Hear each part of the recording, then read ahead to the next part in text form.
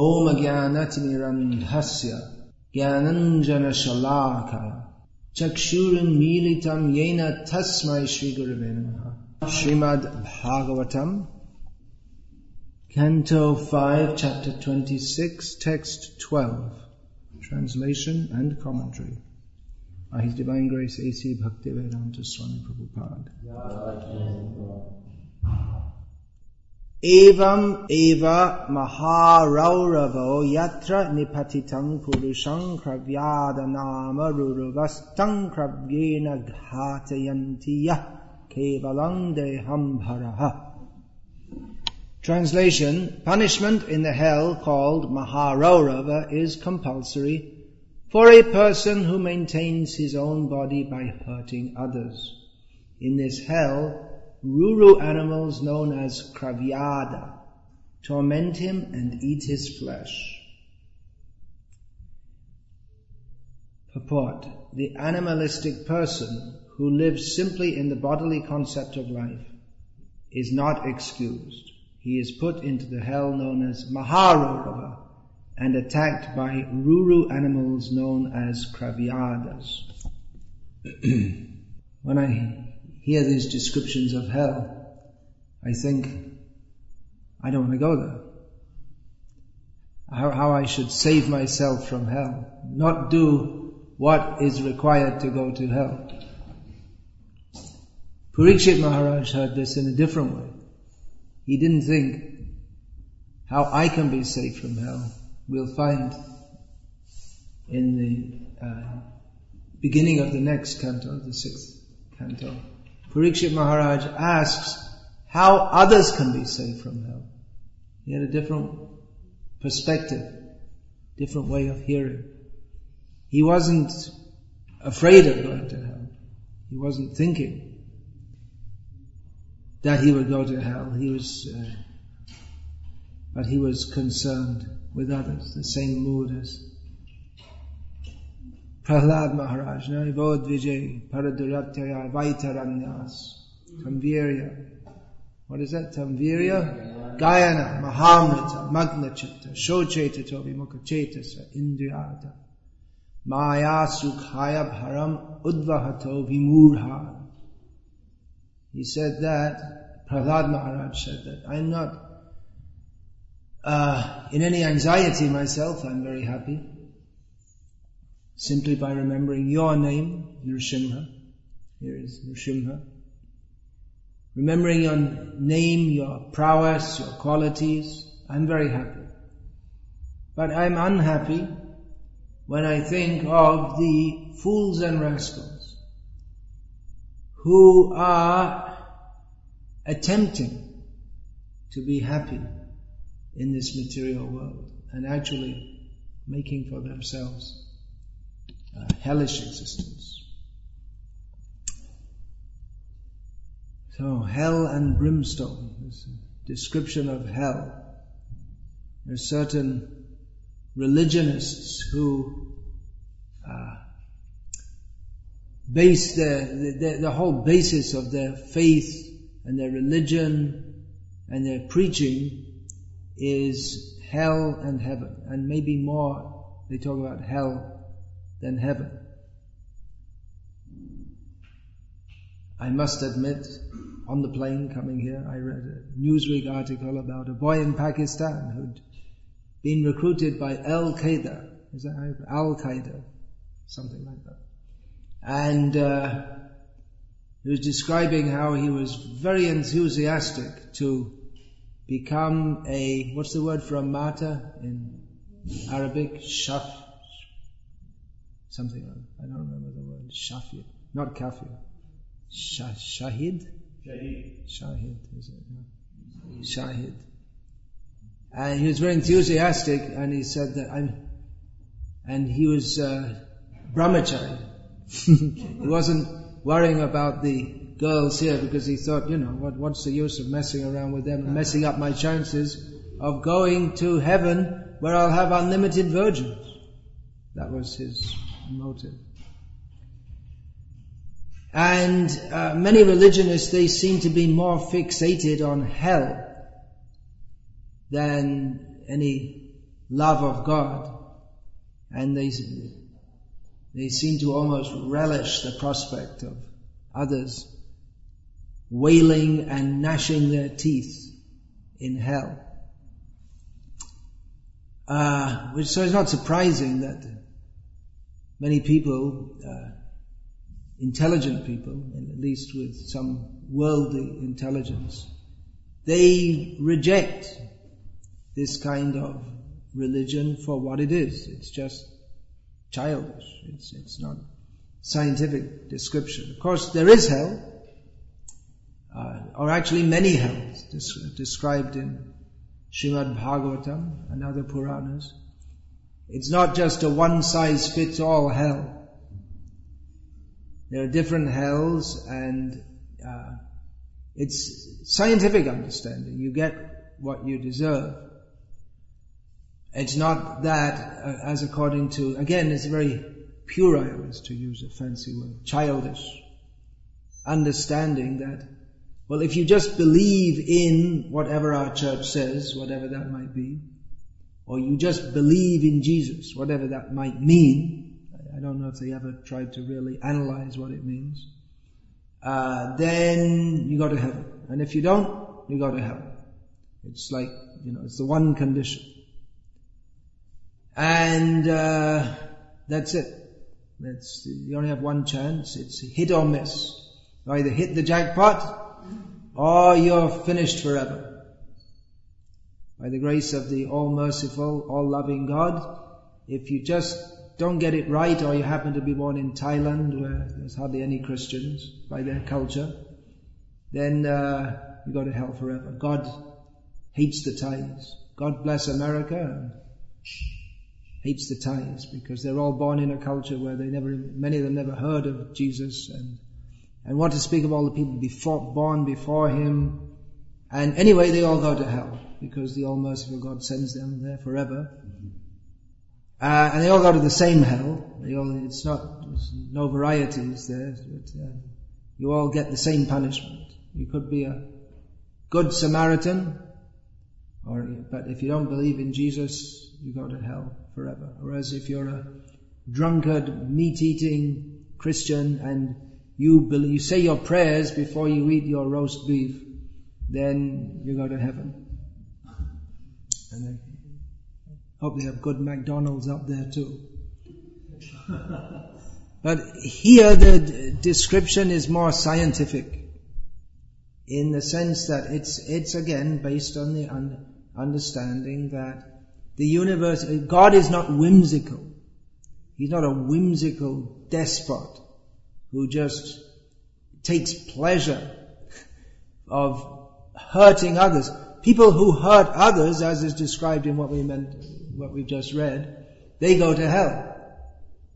So why should God himself be like that? For no reason, simply hurting others. This is a completely tamasic outlook.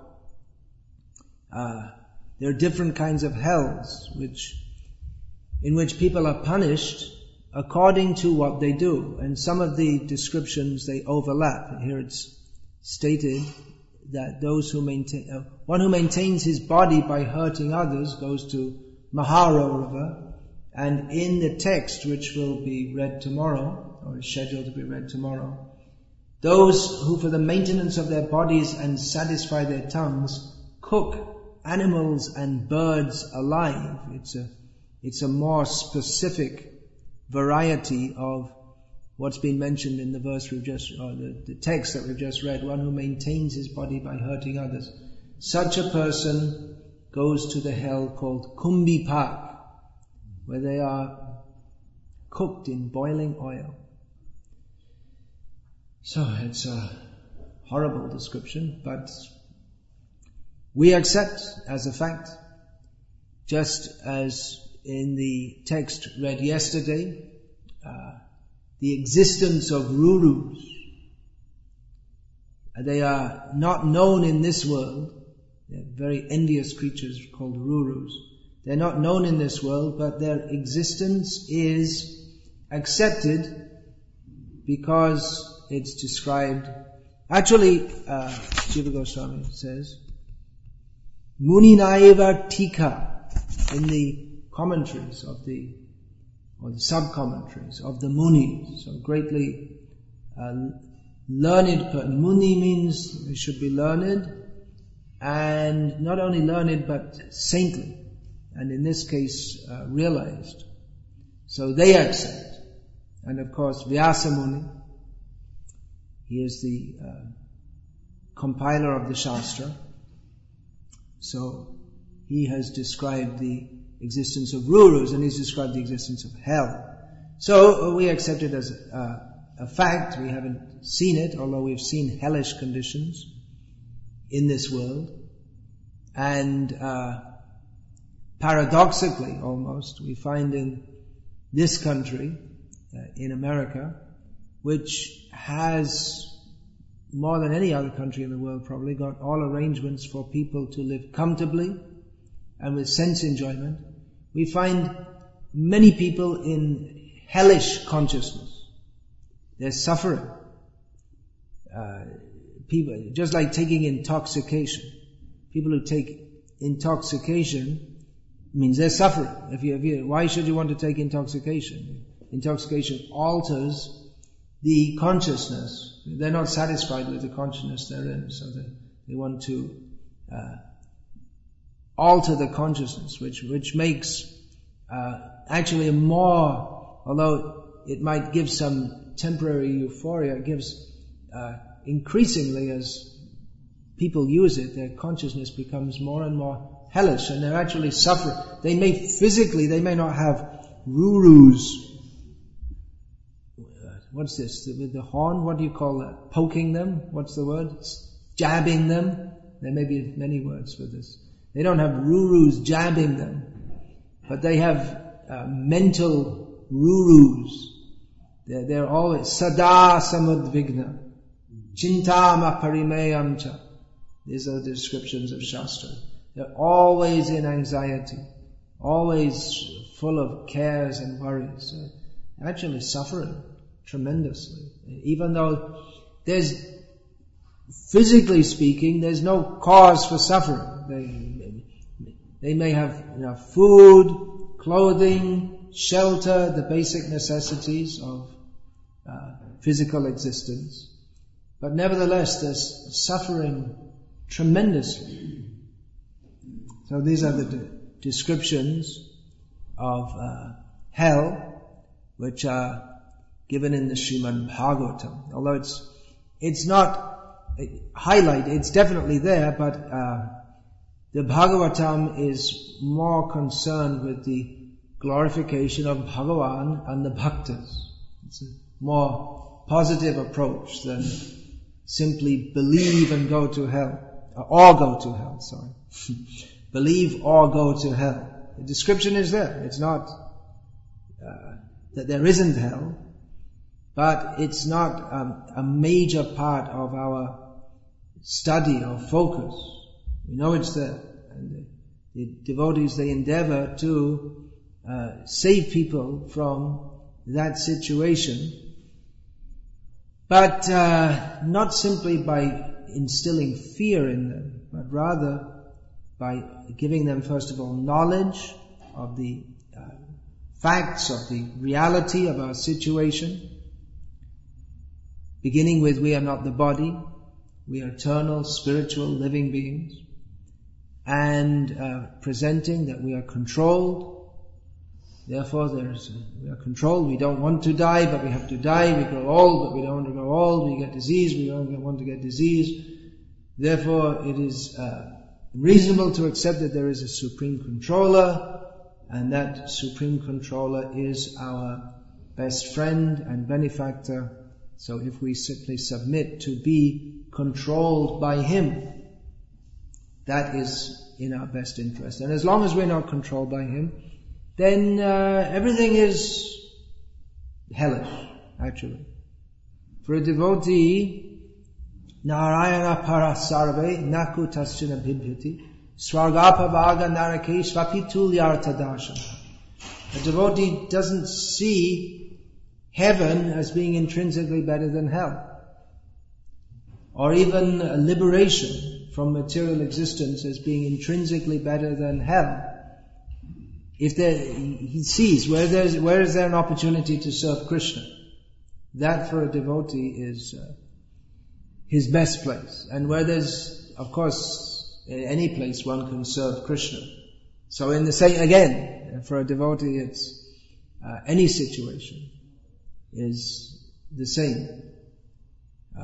In this material existence, it's all by its very nature, the whole of material existence is an unpalatable situation for a devotee. He doesn't find heavenly place. He doesn't become enlivened by that, and he doesn't become distressed by a horrible place. Dukeshvanudvignamana sukeshu vigataspriha.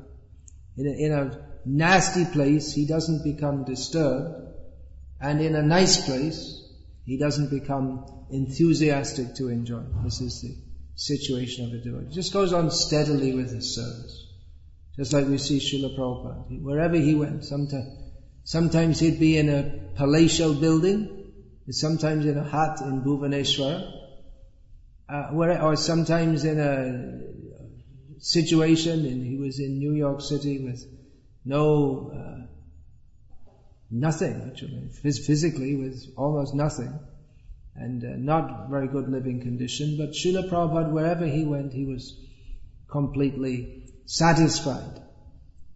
And he wrote his books, and he gradually built up his movement, and gave people this knowledge by which they could be eternally satisfied.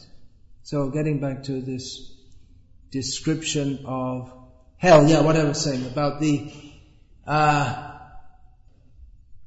description of hell given in the Abrahamic religions is one of the factors which turns many people off religion. It's you all know America is the homeland of the hellfire and brimstone preaching. Maybe not Los Angeles so much, but definitely it's here also.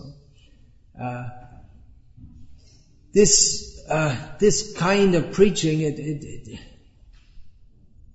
it turns many people off. It's questionable how much good is done by such preaching, or Christians, or whatever in general. Definitely the fact that in the Western world the knowledge of God is there, it's, in my estimation, it's a plus.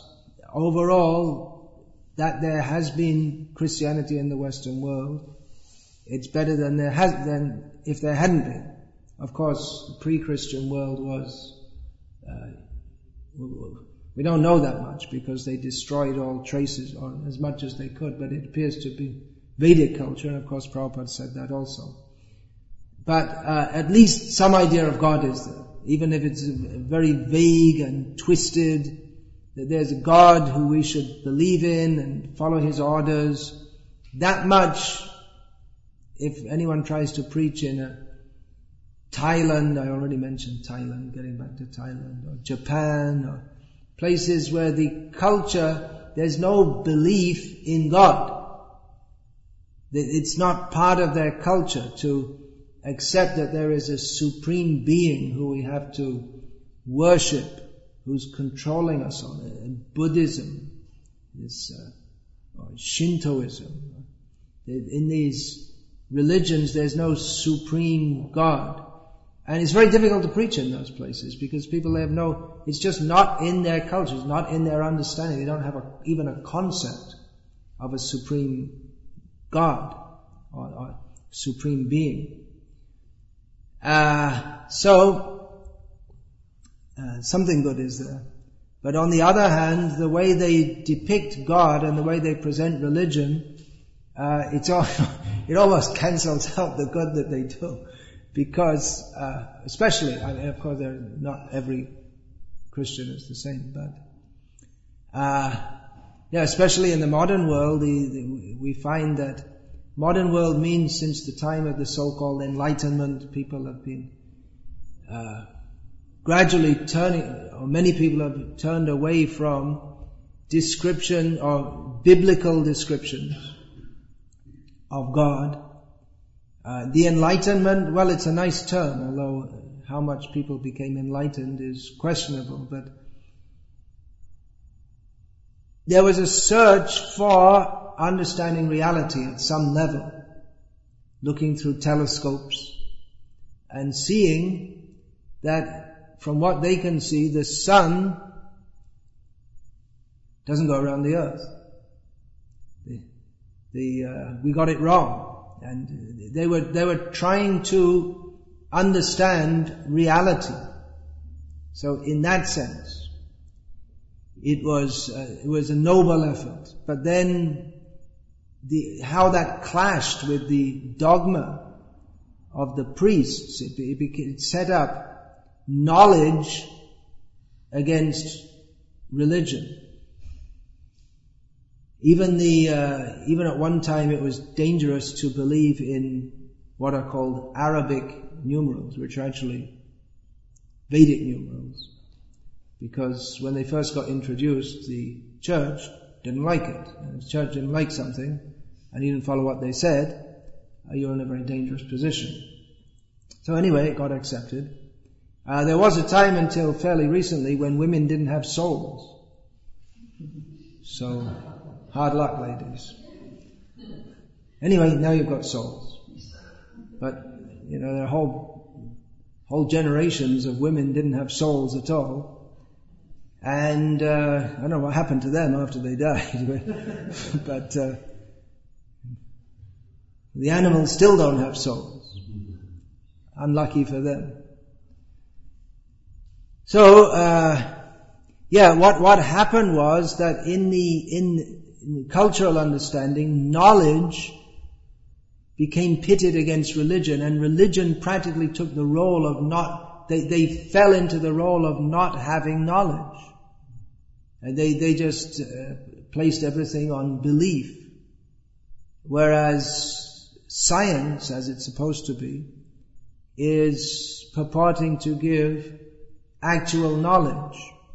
And of course they don't have actual knowledge, and they cannot have actual knowledge, and some of them realize that, and their knowledge is always changing. What they call knowledge is always changing. So in the secular world, there should not be any secular world separate from the religious world, because if we actually know God, we should know everything. Or we should at least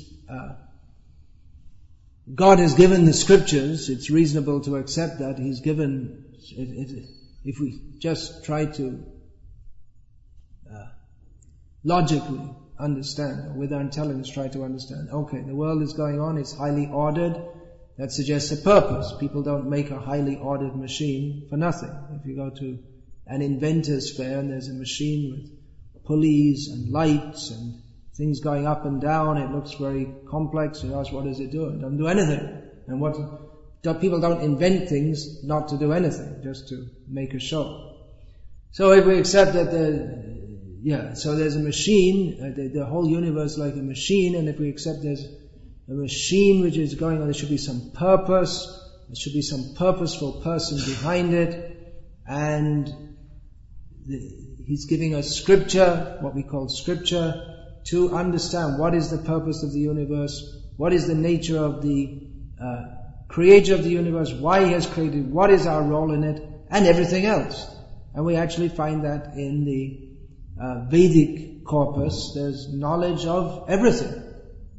Whatever one may, it's not that everyone can know everything, but knowledge of all facets of human experience, and even more importantly, even beyond our experience, everything is there. Knowledge of farming, economics, astronomy, astrology, time, everything is described there. All kinds of scientific and aesthetic knowledge is given there. So, if we accept that there is God, then we should know everything. But somehow or other, religion and knowledge, they became separated. So that of course it's speaking in a very simplistic way, as is necessary when we're discussing cultural trends in human society. It's necessary to speak in generalities. So, in the Western world,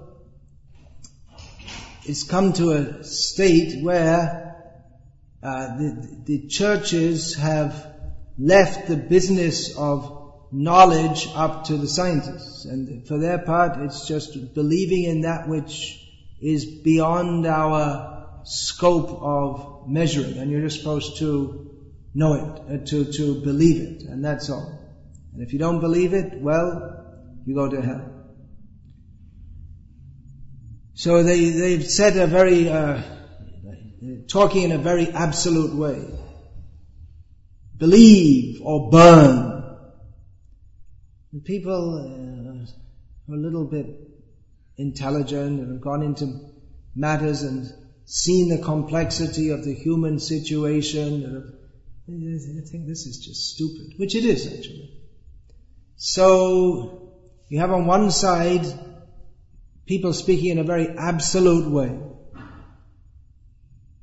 and on the other side those who speak in a relativistic way. But both of them are ignorant. Neither of them know what is actual reality. This idea that, well, we can't know anything properly or fully, and we're always trying to expand our knowledge and trying to understand, that in itself is the very approach is a kind of atheism.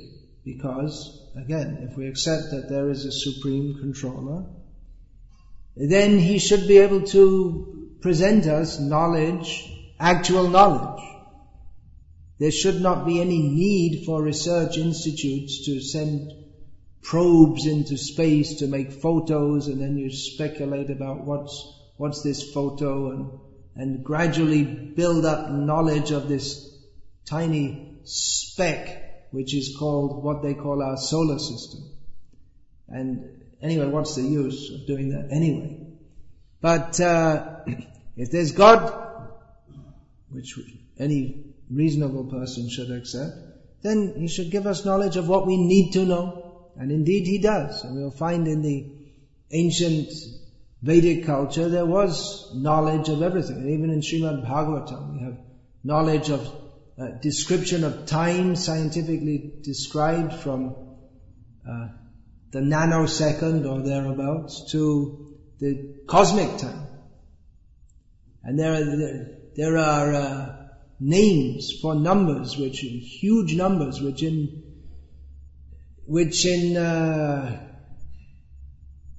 medieval or even present human society in the West, they don't have any names for such numbers. They just say 10 to the power of 2,000, 20,000 or whatever. They don't have actual names.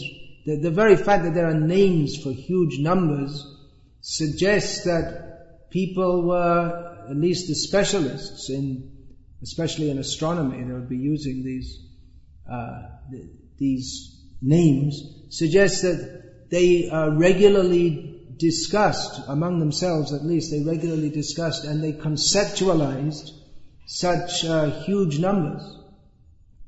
So that gives some insight into the scope of Vedic knowledge.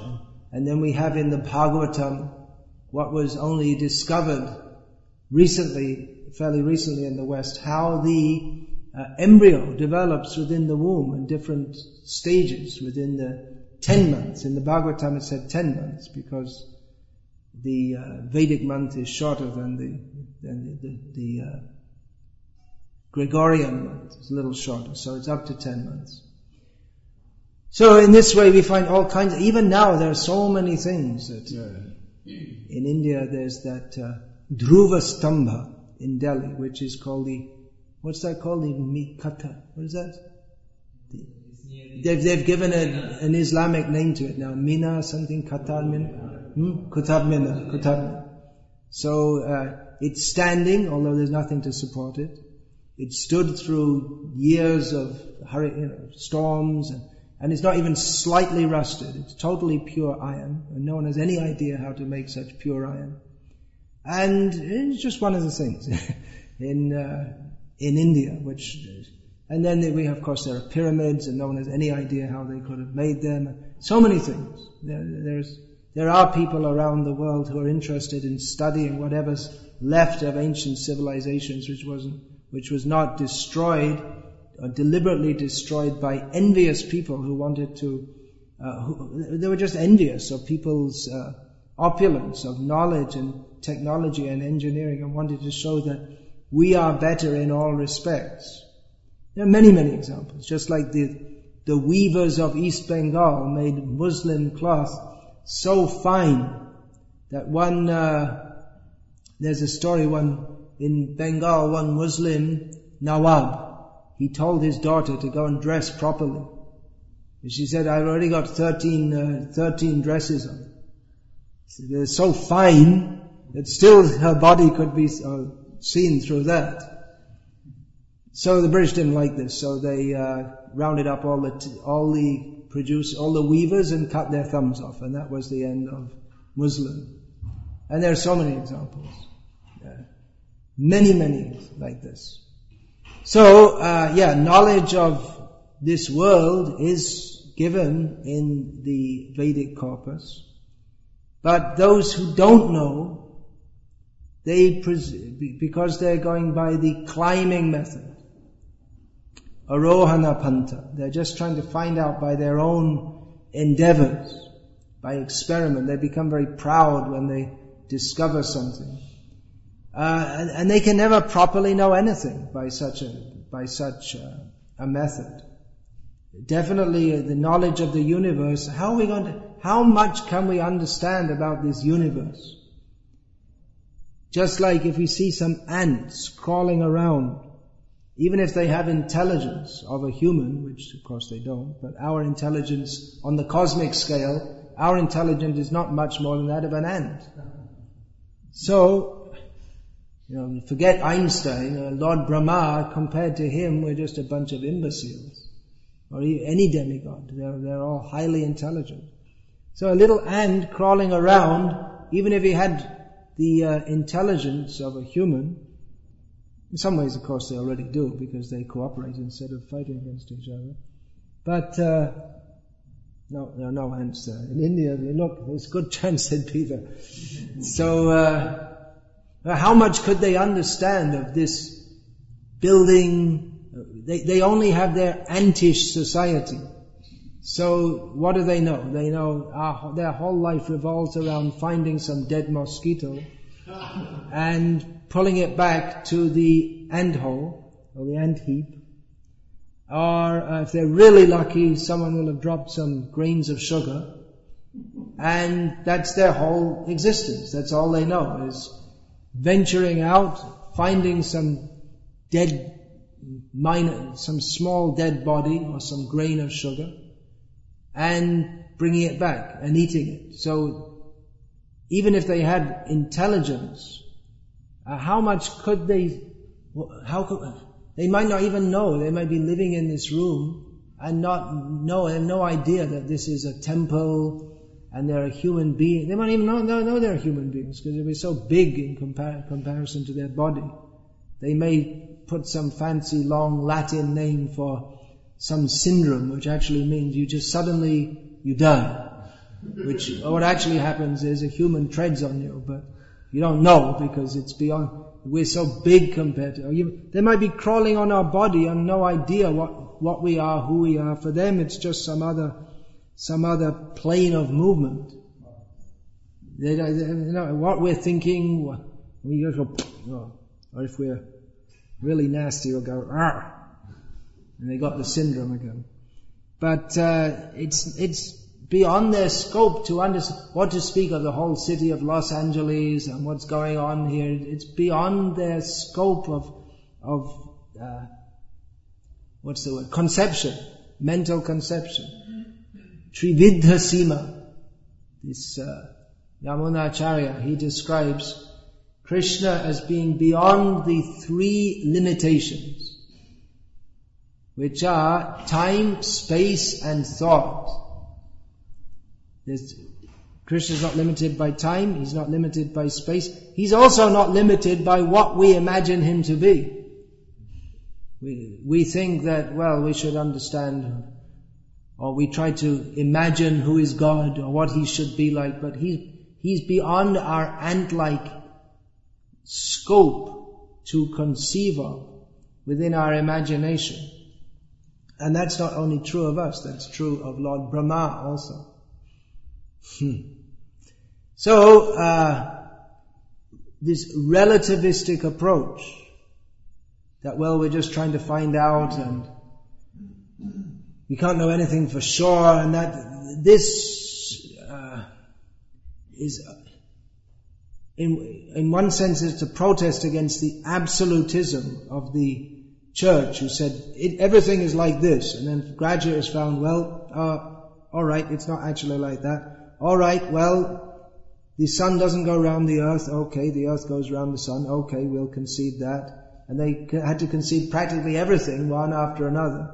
Roman numerals were liked by God and not Arabic numerals, and alright, okay, Arabic numerals are okay, and alright, well, okay, women have souls, and okay, Charles Darwin was right, and practically everything that they stated as an absolute value given by God, they just had to concede it all. So, why should anyone respect such absolutism? But still there are people who, they have to believe in the Bible, 2010 version of the Bible, 2010 version of our interpretation of the Bible, which even the Bible bashers, they probably don't even know how much their belief in the Bible has been compromised by people who don't believe in the Bible. And for people who don't believe in the Bible, they just think it's a big joke, which, sorry to say, a lot of it is. Because they're claiming, both sides are claiming to present knowledge when actually they don't have clear knowledge. And this relativistic approach has filtered into everything. So there's nothing's very clear. There's no right or wrong. Nothing's clearly right or clear. If it feels right, then it must be right. Or, what is right or what is wrong? Well, it's not my fault I killed my mother. I mean, it's just the society I was raised in. I saw someone can argue like this. I was raised in this society. I was unfortunate, and then one day I stabbed my mother, and why should I go to prison? All of you go to prison because I was raised in your society. Your society made me bad.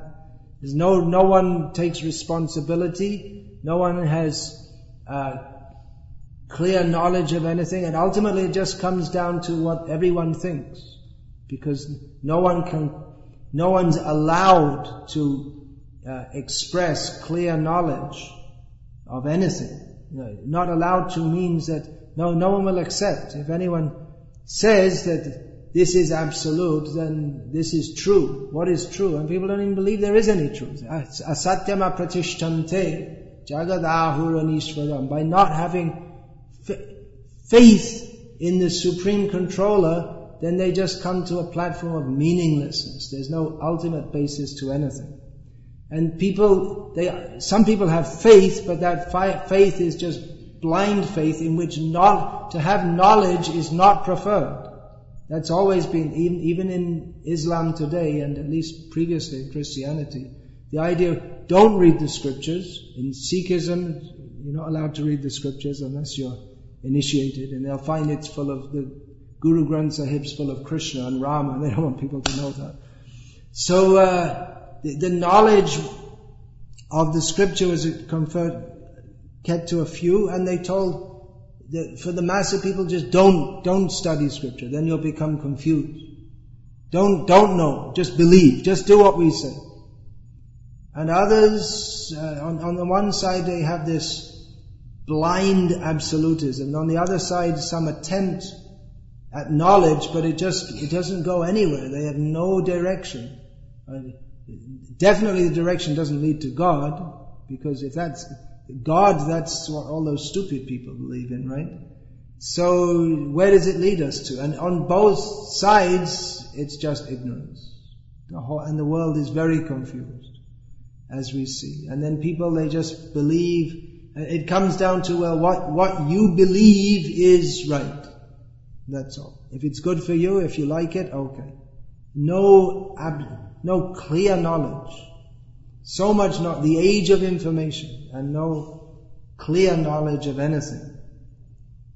So we see that, especially America, is very much culturally divided over this. On one side, there's the intelligent design, and on the other side, there's those who believe that life has arisen from matter. This is scientific.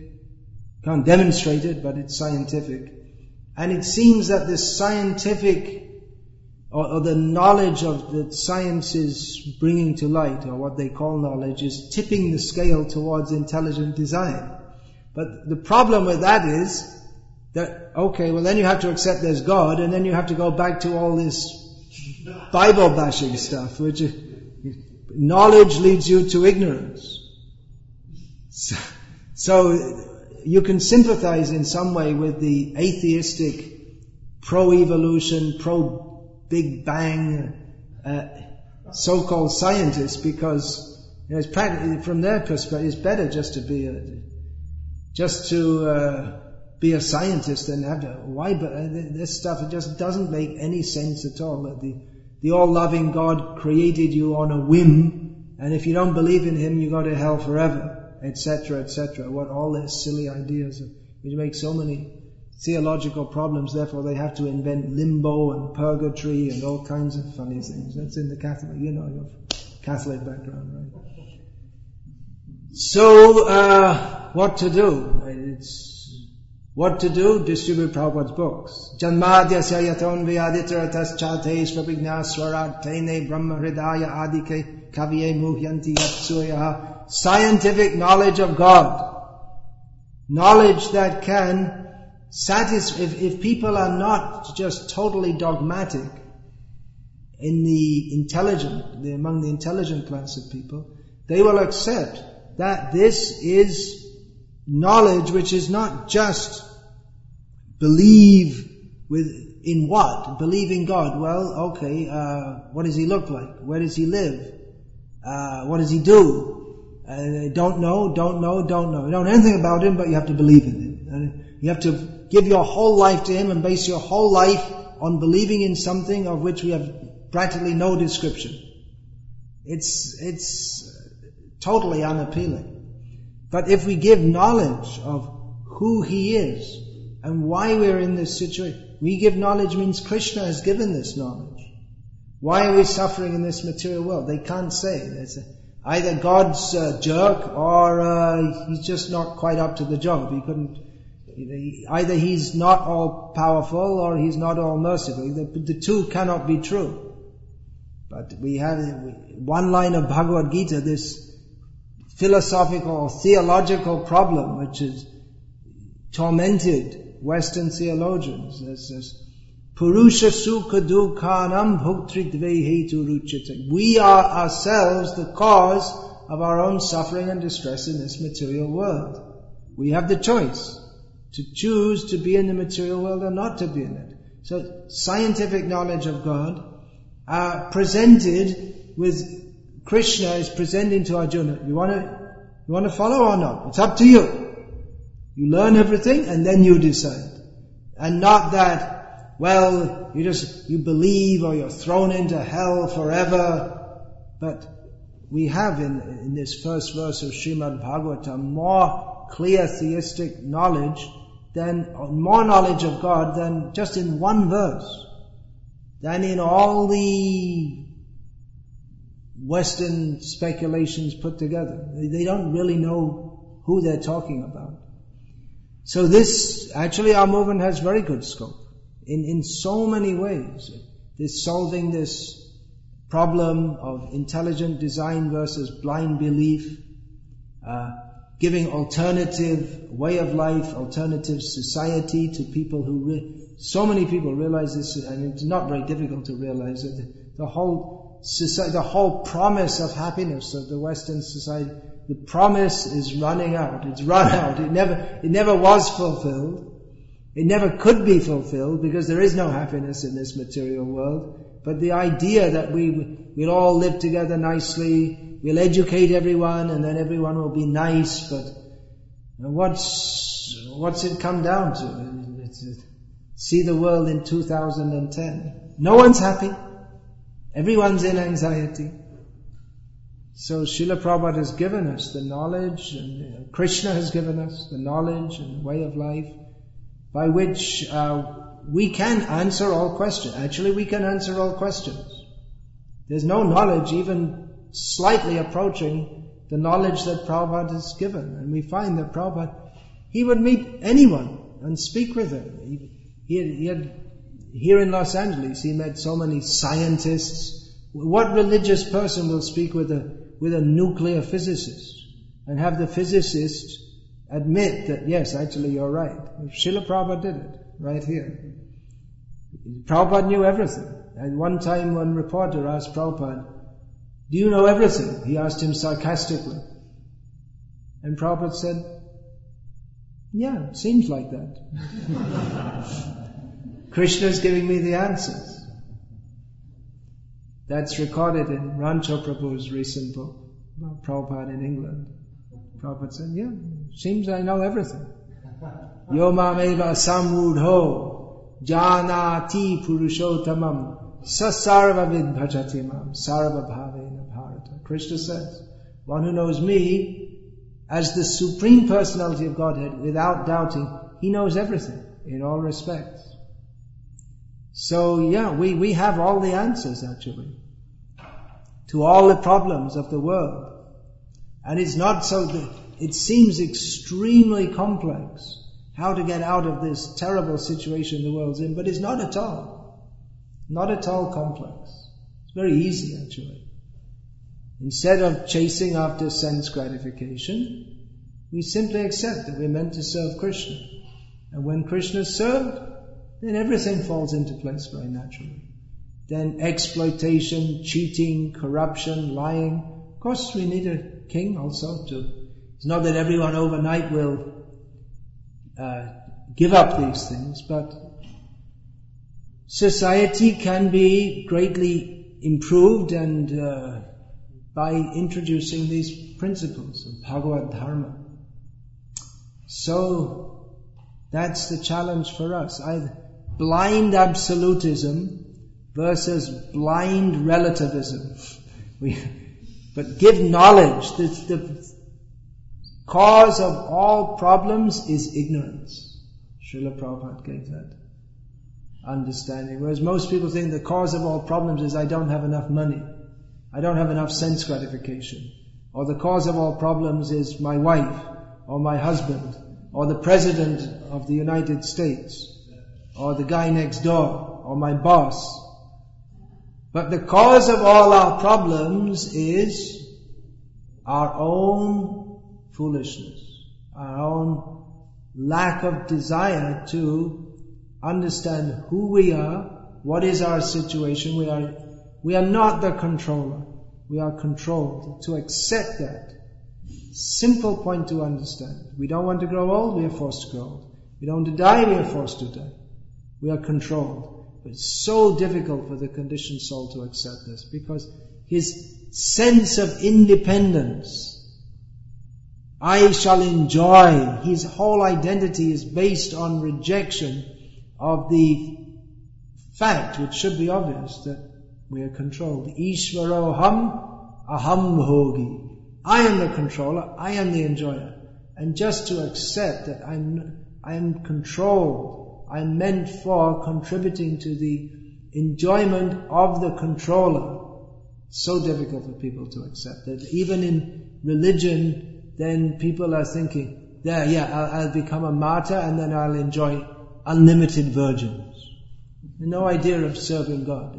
I'll do that for him. He'll be happy if I blow up a few American soldiers. And then I'll be dead and they'll all go to hell and I'll go to heaven where God will supply me unlimited virgins forever for my pious act of killing some American soldiers. So, the whole idea, I shall enjoy, I shall Ishvara, I shall dominate the virgins and bring them under me. God has to go on creating more and more eternally virgins. And then what happens after that when they become deflowered? Who knows? I don't think It doesn't make any sense. So why should any intelligent person accept that? But they should accept this. We can present what? An intelligent person should accept this. Unless they're totally impious, then they should accept this. So, blind absolutism, blind relativism, and enlightened knowledge of the absolute truth, the supreme reality, who is Krishna. What's that verse? Mukunda Prabhu from Krishna Karnamrita. This, I was a worshipper of the impersonal Brahman, and then he's, what is that Bilva Mangal says? Yeah. I was a worshipper of the impersonal absolute, and then this, what is it, this little boy, instead I've been forcibly converted into the worshipper of, what is it, maidservant of a cowherd boy, yeah. So, Hare Krishna. Any question about this? Just one question. Here I've written one note here. Misplaced absolutism misrepresents ultimate reality, and relativism denies the possibility of its existence, that there is any ultimate reality. Yeah. Just wait, please. Yeah, now take the mic and speak into that. Exchanging views with exchanging views? Theological views. Exchanging theological views? We don't exchange theological views. Theological views are all useless. Theological view means you don't know what you're talking about. There is reality. The very idea that we shall exchange theological views is in itself atheism. If we have theological views, that means we don't know what we're talking about. We don't think that God is able to communicate reality to us. Theological view means that's our view. But Krishna consciousness means to see the universe as Krishna sees it. So we see through the eye of Shastra.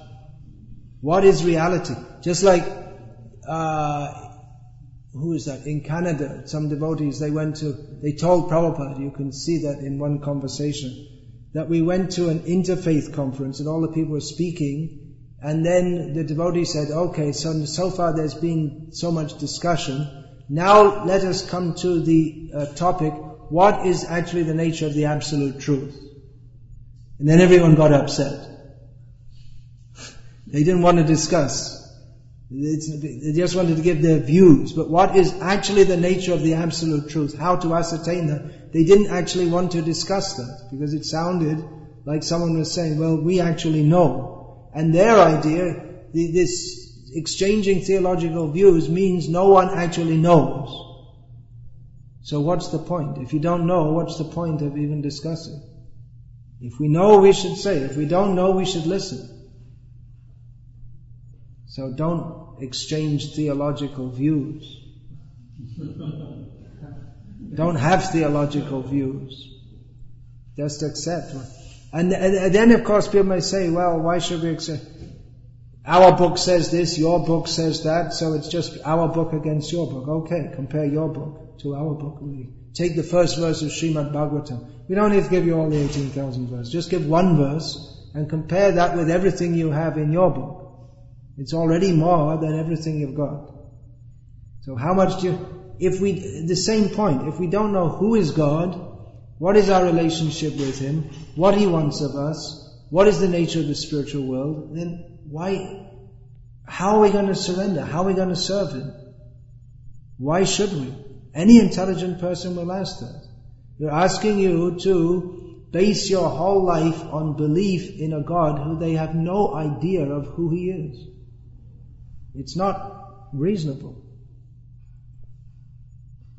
So, no theological views. You were going to ask a question, but I cut you out at the beginning.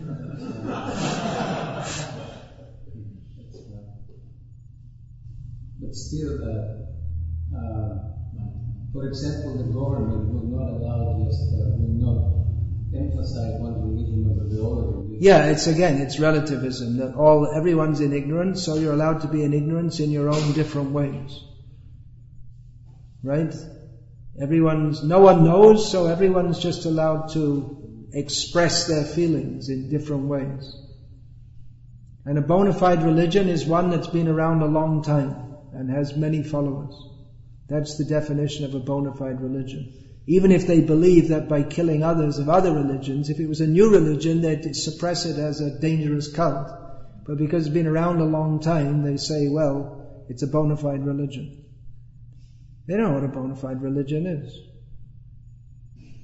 Bona fide religion means there should be bona fide knowledge of God. And then they will find someone like that saying, okay, so you claim to have the absolute truth. So can you speak in the mic? And then they will say that... Good, let them bring it up. If they challenge us, good. Then we'll explain. If they challenge us that you're saying you have knowledge of the absolute truth, then we say, yes, for sure. We should be.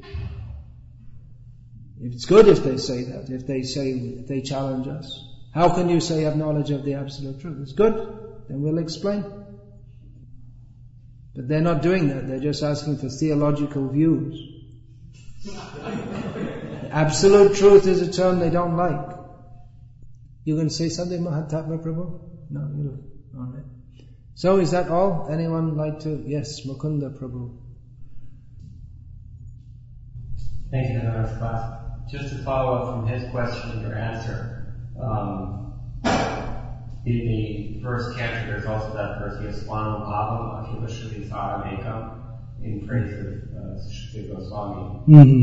It emphasizes the experience, and the personal experience is that absolute truth, rather than, you could say, a socially ecclesiastical view or a theological view or even Shastric view from that point of view.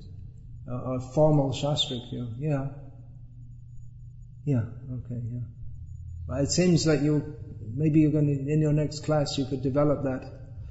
It's a big topic, actually, isn't it? Yeah, relativism will let everyone believe what they like. It seems to be better in some ways, than the absolutism of presenting, you have to believe in this, and then someone else will say, no, you believe in this, and neither of them have very solid grounds. It's that both of them have blind faith, so it's just one blind faith against another. But relativism also blocks the way to the truth for a jiva, because there is no absolute truth. So yes, there is absolute truth, but again, we say the same thing actually, that this is the way, you should go this way. But we don't present it just that believe. No, first of all, understand. Belief has to be there. Some faith has to be there. Initial faith has to be there. That, yes, there seems to be something good here, let me investigate further.